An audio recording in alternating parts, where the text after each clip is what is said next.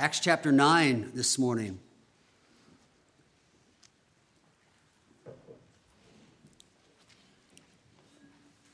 Testimonials have long been used in advertising.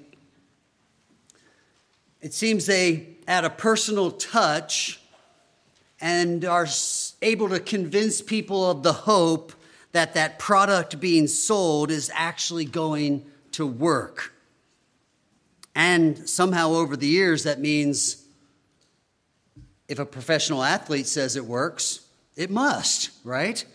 And so huge amounts of money, millions of dollars are poured into endorsements because somebody who society thinks is somebody says this product works. Somebody's hair grew and filled in a bald spot with some new treatment. The grass stains came out of your son's baseball pants if you used the right detergent. The weight fell off if you just took the supplement. We're drawn to buying a product when somebody tells us it works. Well, so it is with the gospel's power. When it works in us, when change is seen in us, people take notice. And it seems there are two results. One, the kingdom advances as they too are drawn to believe. And number two, they see a change in your life and glorify God. In other words, you are a living commercial for the power of God to transform lives. And when people see that commercial, they too may believe, and they may glorify your Father in heaven. This is the great hope of living our lives in such a way that gospel change is evident. This is our theme this morning. As your life is transformed by the gospel of Jesus Christ, you advance the kingdom and glorify God. We saw it in Titus 2, our affirmation of faith. This grace of God appears. And what does it do? It teaches us, it changes us so that we renounce the ungodly way of living. And now we live this self-controlled, upright, godly life in the midst of the present age. In other words, the age hasn't changed. It's the same wicked world, but you've changed. And that's rooted in the grace of God that has appeared to us. Grace came to bring about change that was noticed in the midst of a wicked world. In 1 Thessalonians 1, Paul speaks of the testimony of the new believers whose life transformation was so stunning, the apostle goes on to say, I hardly have need to say anything because your lives say it all. He wrote in 1 Thessalonians, for not only has the word of the Lord sounded forth from you in Macedonia and Achaia, but your faith in God has gone forth everywhere, so that we need not say anything. For they themselves report concerning us the kind of reception we had among you, and they report how you turned to God from idols to serve the living and true God. The great missionary effort was, yes, the word was spreading. But as it spread, people said, oh, we've heard this before. We've seen this before in the change in the people we live with. They turned to God from idols to serve the living and true God. In a sense, that's your story. Though you may not have bowed to a physical hand-carved idol, you worshiped something else. You lived life for someone else. And now you say you live your life in surrender to the Lord Jesus Christ. In your serving him, in your imitation of him this week, may it be that people see the gospel change so that when they hear the message, Jesus can transform your life, they think, I've seen that before in my coworker, in that next door neighbor that used to live on our street. As your life is transformed by the gospel, you advance the kingdom and glorify God. What's the transformation we're talking about? Well, it's your conversion. We studied that last week. You have a conversion story. What I was before God saved me, how God saved me, and what I am after God saved me. In that radical transformation of becoming a Christian, there is change that can be seen, that can draw people to the kingdom and cause them to glorify God. But that transformation continues in our gospel words as you tell your story, in our gospel works as Jesus taught in the Sermon on the Mount. Men will see your good works and glorify your Father in heaven. Frankly, it comes down to daily change and sanctification. Your turning from God or turning from idols to serve God may be evident in your parenting as you acknowledge your anger and repent of it and seek to manifest the Holy Spirit's temperance in your life. By repenting of sin and yielding to the Spirit daily, we are living as that commercial of transformation. We're showing that God can change our hearts from sinners to saints, and we're saying God can change our hearts from being angry and selfish and covetous. As a spouse, when you choose a soft answer instead of anger, you're manifesting gospel power. It transforms our lives. As a teenager, when you choose to honor and respect your parent rather than to roll your eyes and stomp off to your bedroom, you're choosing to display. You're a living commercial that the gospel can change the heart. I don't have to live in selfish sinfulness. And when people see that there is hope beyond self and sin, they are drawn to the kingdom of God. And they glorify him, Jesus says. I want to show you this transformational commercial that announces the kingdom and the glory of God in our text in 3 different examples. Example number 1 is Saul. We studied him last week. He's on the road to Damascus from Jerusalem to go and persecute the church. God arrests him on that road, and he is converted. His faith rests now not in his own pharisaical self-righteousness, but in the righteousness of Christ. He repents of his sin, he believes, and now he is a servant of Christ, serving the church rather than seeking to persecute it. In verse 26, this scenario unfolds that Saul is returning to Jerusalem, and everyone is a bit hesitant to engage Saul. And rightly so. They well remember when Saul was last in Jerusalem. Now, it would have been years before. We pieced together a timeline from Acts, from Corinthians, and from Galatians, and we know that Saul left Jerusalem at the beginning of Acts 9, breathing out threatenings against the church. He's going to Damascus. On the road to Damascus, he's converted. In Galatians, he tells us that before he comes back to Jerusalem, he spent 3 years in the wilderness being taught by God, he says. Now, we know he had a vast knowledge of the scriptures of the day, the Old Testament. So somehow in those 3 years, those Old Testament scriptures were taking shape in his mind, and that he was seeing how they all pointed to Jesus, the Messiah. After those 3 years, he preaches in Damascus. They try to kill him. He's let down in the basket, as we hear in chapter 9, and now he comes to Jerusalem. And his ministry is not well received there. They know well the history of Saul. He was the persecutor. He would drag women or men off to prison if they would not renounce the name of Christ. They remember as he stood smugly by, holding the garments of those who wanted a little more freedom to pick up a slightly larger stone to stone Stephen. This is the Saul that they know and remember. And now he comes saying he wants to get to know more of the people in the church for ministry purposes.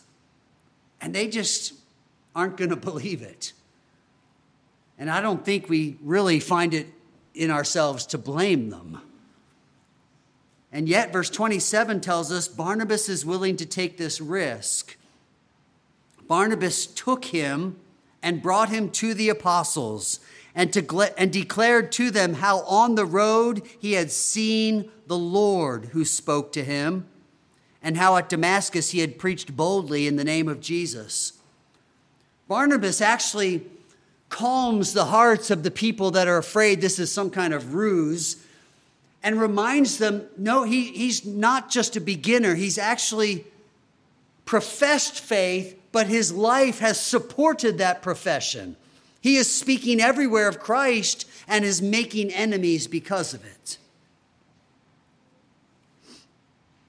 Just a side note here, Barnabas isn't the focus of the story. The theme of the story seems to be these transformational accounts. But many of us could use a dose of Barnabas.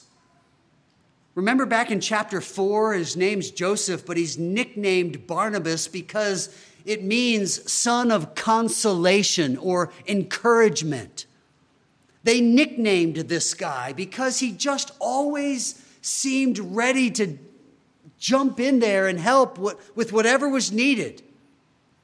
So here's the guy no one trusts, and there's Barnabas, kind of stepping forward and willing to engage and tackle the hard cases.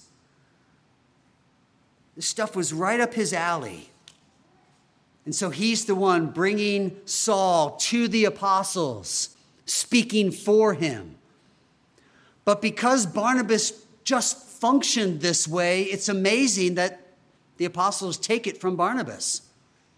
If Barnabas is on board with this, so are we. And Paul begins his ministry in Jerusalem. I don't know what a dose of Barnabas would look like for you this week. To be a person of encouragement. But be ready for something unusual if you surrender to a Barnabas kind of life. God may ask you to serve someone in a unique way that defies common sense, but makes perfect Holy Spirit sense. So I have no idea how to apply a dose of Barnabas, but just know maybe God even has that part of the story for you this morning. But back to Saul, who now begins preaching boldly in verse 28, in the name of the Lord. He spoke and disputed against the Hellenists. They are the very ones that accompanied Saul in the death of Stephen. And now they are seeking to kill Saul as well.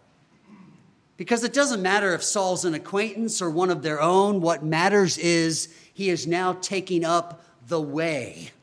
He's following in the way that Stephen was in and that these other believers are in. The transformation is clear in our first example. Saul has gone from persecutor to preacher. Acts 1 began breathing out threats against the church, and now he's breathing out the good news of the gospel in verse 28, preaching boldly in the name of the Lord. And what is the result of this transformational account of Saul? A whole chapter given to this life transformation, and we get to verse 31, and we have the conclusion of the story of Saul's conversion.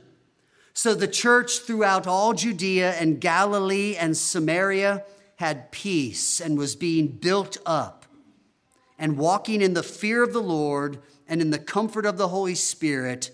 It multiplied. The transformation is Saul going from persecutor to preacher, and the result is the church multiplied.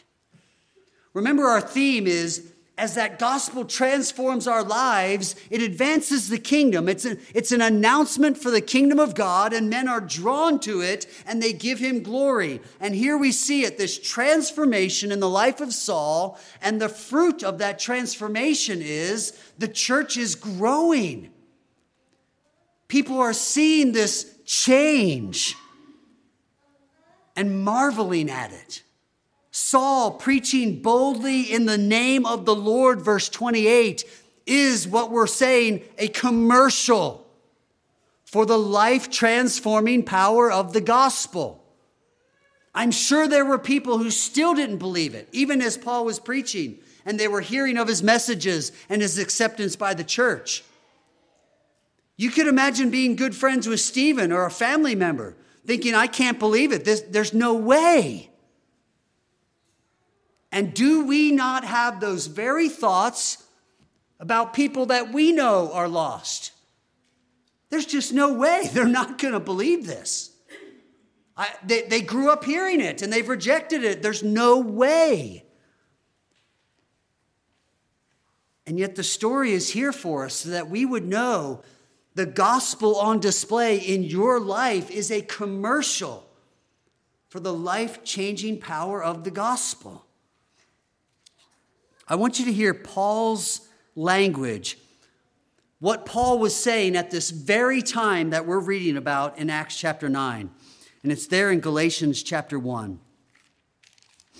He tells his story of seeking to persecute the church violently, he says, trying to destroy it in Galatians 1:13. He says, I was advancing in Judaism beyond many of my own age among my people. So extremely zealous was I for the tradition of my fathers. But when he who had set me apart before I was born, and who called me by his grace, was pleased to reveal his Son to me, in order that I may preach him among the Gentiles, I did not immediately consult with anyone, nor did I go up to Jerusalem to those who were apostles before me, but I went away into Arabia and returned again to Damascus. Then after 3 years, I went up to Jerusalem to visit Cephas, or Peter, and remained with him for 15 days. But I saw none of the other apostles except James, the Lord's brother. In what I am writing to you before God, I do not lie. Then I went into the regions of Syria and Cilicia, and I was still unknown in person to the churches of Judea that are in Christ. They only were hearing it said, he who used to persecute us is now preaching the faith he once tried to destroy. And listen to his conclusion. And they glorified God in me. In this transformation of persecutor to preacher, Paul writes, they glorified God in me. Not in his accomplishment, but in the transformation that was evident in his life. We are billboards, advertising change. We're saying this product works. And that product is the gospel, the good news that Jesus transforms lives. We'll look at verse 33 for our second example of kingdom advancing, God glorifying transformation. Change that is going to invite the church to blossom and invite men to give glory to God. Verse 33. Now, as Peter went here and there among them all, he came down also to the saints who lived at Lydda. And there he found this man, Aeneas, bedridden for 8 years, who was paralyzed. And Peter said to him, Aeneas, Jesus Christ heals you. Rise and make your bed. And immediately he rose. Be encouraged, parents. You've been saying it would take a miracle for your kid to make his bed, right? Well, here it is. Here it is. Rise and make your bed. It's biblical to make beds, right? Well, make your bed could also kind of mean get up and get going and get on with life. The language is a little less clear than like straightening the sheets and laying pillows nicely on the bed. But nonetheless, a miracle. The transformation is clear. From paralyzed for 8 years, we don't know how or why.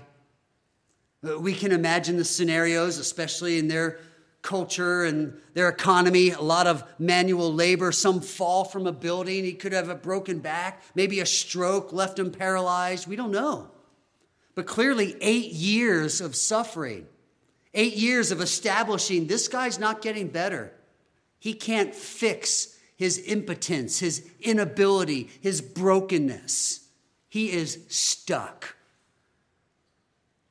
And yet, Peter, by the Holy Spirit, is led to bring about this miraculous healing. From paralyzed to walking. And lest anyone wonder where this power came from, Peter is really clear. This isn't of me and my initiative or will or power. Jesus Christ heals you. That being true, get up, take your bed, move on, walk. And the transformation was clear. So was the result. Verse 35. And all the residents of Lydda and Sharon saw him, and they turned to the Lord. Now, we have to recognize there's more going on than just a man walking and these people get saved. But remember what Paul said. They glorified God in me, but that has a little more detail to it. They understood he once hated Jesus and the way, and now he's proclaiming Jesus and the way. They saw the transformation, and so it is with this lame man.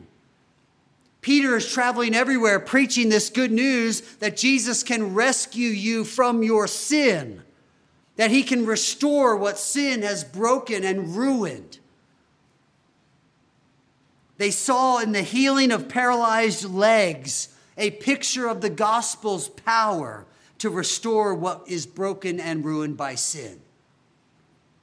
They weren't saved just because a man rose up and walked. They were saved because Peter was saying Jesus can fix what is broken. And to make that clear, I'll tell this man to walk. This miracle patterns what Jesus did in Mark 2 when he stood before a crowd and the friends brought the lame man and lowered him through the ceiling. And Jesus said, so that you would know I have power to forgive sin, I say, rise up and walk. Because if he can heal broken legs, he can heal broken souls. It's an illustration of transformation that points us to the advance of the kingdom and the glory of God. And that's exactly what happens. They turned to the Lord. Example number 3, verse 36. Traveling on to another city, Peter is teaching, he's preaching. And there's a disciple in a nearby town named Tabitha. Tabitha or Dorcas, one Hebrew, one is the Greek name, but it's the same name, means gazelle. It's like a sweet, beautiful name for a girl, a deer. Tabitha became ill and died, and when they had washed her, they laid her in the upper room. Example 3 of transformation designed to advance the kingdom and bring glory to God's name is a girl who has to suffer physically and even die. Tabitha. Her biography is a mere sketch in our text. It simply says, she was full of good works and acts of charity. Well, like our brief aside as we considered Barnabas, think on that summary, that description of Tabitha. Full of good works and acts of charity. seems to be reflected in the text. All these widows were there in these garments that were made by this girl. It's as if they were there mourning, but they're reminding themselves of all the good they had received from the ministry of this girl. We could probably ask ourselves, what two phrases would describe our manifest godliness among others? Because as soon as Tabitha's name was mentioned, full of good works and charity. So what would people describe us with?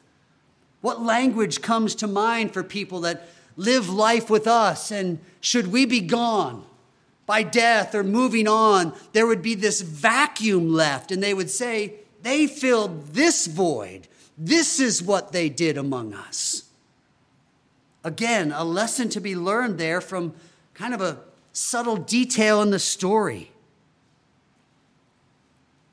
But we could hear Jesus teaching in Matthew 23, the greatest among you will be servant of all. I don't know that Tabitha was a somebody in the church, but behind the scenes, she was always serving and loving. It's a powerful testimony. And yet God had another transformation for Tabitha that he designed for the spread of his name. And the transformation begins in verse 37. She became ill and died. And then it culminates in verse 40. She opened her eyes. She sat up. It's another fascinating story because it mimics both Old Testament stories of the prophets and a story of Jesus healing a young girl. And in the gospel account, as Jesus heals that young girl, we're told that Peter, James, and John went with him into the room and witnessed his healing. And there, as Jesus healed that girl, he didn't use her name, but he used a description of her. He used the word for young girl. And that language would be recorded in the Gospels as Talitha, arise. And it's fascinating that Peter goes into this room with a girl whose name sounds quite the same. Not Talitha, young girl, but Tabitha, young deer. And he says, Tabitha, arise. But we already know from Peter's healing of the layman that Peter wasn't marching around thinking, I have all this power. Oh, I remember what Jesus did when he went up into a room and healed a girl they thought was dead. So I'll go up there and heal her. No, we know Peter is full of faith and he's recognizing this is the work of Christ and the power of the Spirit in him. And yet he goes up into that room, he puts everyone else, he kneels down and he prays because this isn't in him to do. And then he just does what he saw Jesus do. And he asks her to arise, and she opens her eyes. She sits up. He takes her by the hand and leads her down to the church. Well, what is the result of this transformation of being dead to being alive? That's a pretty radical transformation. This is a pretty big billboard. If you're looking for change, this is a big one. I was dead and now I'm alive. You could work through the trivia question on your way home from church. How many people are recorded in the Bible that could have this kind of story of transformation? And yet all those stories are designed to point to one reality, that Jesus Christ can rescue sinners from their deadness in sin. Ephesians 2. We were dead in trespasses and sins, but by the grace of God, we are made alive. She goes from being dead to alive. And you can see in your Bible, again, the result. It's as if each of these stories has the transformation account. Saul, from persecutor to preacher. What was the end result? The church multiplies. The name of Christ spreads. And in that spreading, Peter goes to a town and he heals a man who is lame. So we have from paralyzed to walking. And what is the result?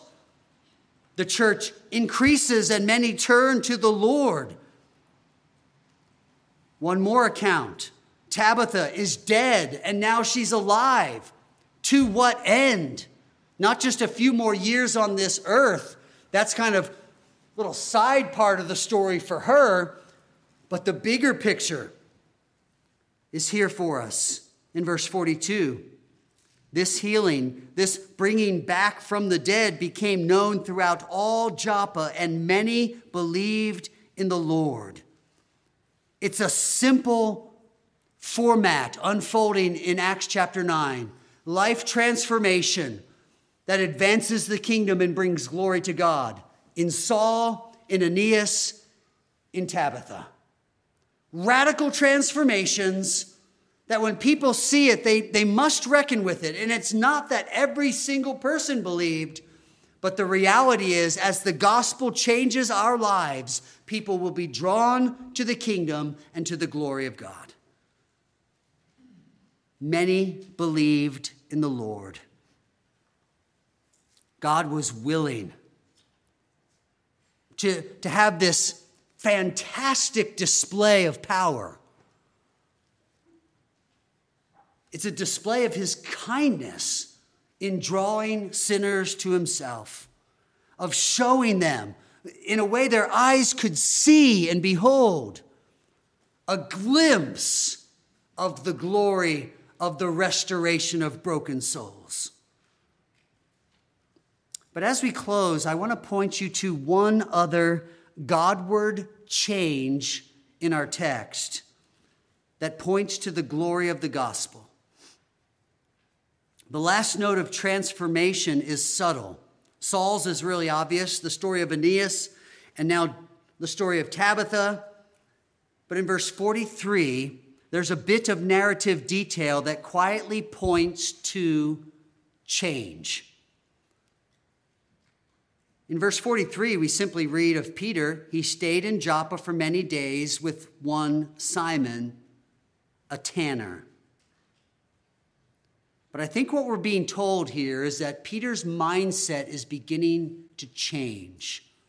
There is a gospel transformation at work in the life of Peter that is causing him to think a little differently. He is moving from proclaiming a Jewish message to proclaiming a Jesus message, the gospel. He's beginning to understand the commission that Jesus gave him to spread the gospel from Jerusalem and the Jews to all the peoples of the world, the Gentiles. And we see a hint of this change in the very last word of the text. Even in English, it is set apart in a way that draws attention to it. It doesn't tell us that he stayed in Joppa with this tanner named Simon. That would emphasize who it was. Rather, the text says he stayed with Simon, a tanner. So that the tanning aspect of who this Simon guy is would catch our attention. It's the last thing we're left with for emphasis in the Greek language. So then our question is, why is being a tanner significant to the gospel's changing of Peter's mindset? And it's because, as you could read in the book of Leviticus, chapter 5, and in chapter 11, both of them define the uncleanness of handling dead bodies. Now, in other parts of the law, it's even physical human bodies. If they are dead and you have to handle them in preparation for burial, you are ceremonially unclean for a time. But to deal with dead animals, Leviticus is clear. Whether that animal is clean or unclean, you become unclean. So a tanner, one who spent his days preparing hides for all the various purposes of leather, you were kind of perpetually unclean. Not the kind of crowd that's going to be invited to the Jewish synagogue to hear the good news. And yet we're being told that somehow Peter, with all of his Jewish conviction, and it'll come out in other stories throughout Acts and other epistles, but at least here we see kind of a break in the armor. The gospel is making its way into Peter's thinking. His Jewish convictions about being unclean as a tanner are giving way to his commission to be a witness to the nations. And he stays in Joppa for many days with someone he would have considered unclean, and now he just considers them as someone who needs to hear the gospel. And that's change. Subtle, but it's change. It's kingdom advancing change. It's God glorifying change. His understanding of being clean is moving beyond just having his hands washed ceremonially to having his soul cleansed eternally by the blood of Christ. That's Simon's hope of being clean. Not some ritual for temporary status among the Jews, but a life-changing reality for a permanent status as a child of God. Transformation. Acts chapter 9. We know the story of Saul, but there's these two other accounts, Aeneas and Tabitha. But it's all telling one story, that when the gospel transforms a life, it should be evident, and that manifestation of change will draw people to ask, what is the reason for the hope that is in you? Why do you live the way you do? What do you mean you're a Christian? And whether they understand your answers or not, Jesus says they will see your good works and glorify your Father in heaven. Ultimately, one day that means their knee will bow and they will recognize him. But even now in their unbelief, it may mean they at least have to acknowledge, as Peter writes in his letter to the church, that you really are a godly person. You've got the good works to back up what you're talking about. As your life is transformed by the gospel of Jesus Christ, you advance the kingdom and glorify God. So what do you need to do this week to make gospel change evident in your life? At times it's going to look like telling someone, man, I sinned against you. I'm sorry for my attitude or my temper. Will you forgive me? I need the gospel to keep changing me. I'm not what I should be. Others just need to be renewing your mind. It's the great hope of change in Romans 2. Don't be conformed to the world, but be transformed by the renewing of your mind. Get into God's word. See the character of Christ and imitate it. Keep becoming more and more like him. May we yield to the Spirit's work of life-changing, fruit-bearing in our lives, so that every bit of change, every step of growth will add to our witness of the kingdom of God and the glory of our King. May the change in our lives, may our repenting and our renewing, may our righteous works, may our godliness this week be so evident that the name of Christ is advanced and the glory of God swells, because we understand the gospel's power to change us. Heavenly Father, thank you that the work of transformation is rooted in the effectual victory of the cross of Jesus Christ. It was finished upon that cross, we sang. by the righteous life and the atoning death and the victorious resurrection of Jesus Christ, we have been changed from sinners to saints. We have gone from being crippled to leaping and praising the Lord. We have gone from being dead in sin to being alive to righteousness. May that transformation be noticeable this week in our lives, so that we would see what we hear in our text, people turning to the Lord, the church multiplying, glory being given to you, our God, Father, Son, and Holy Spirit. Change us and use that change for your glory, we pray, for Christ's sake. Amen.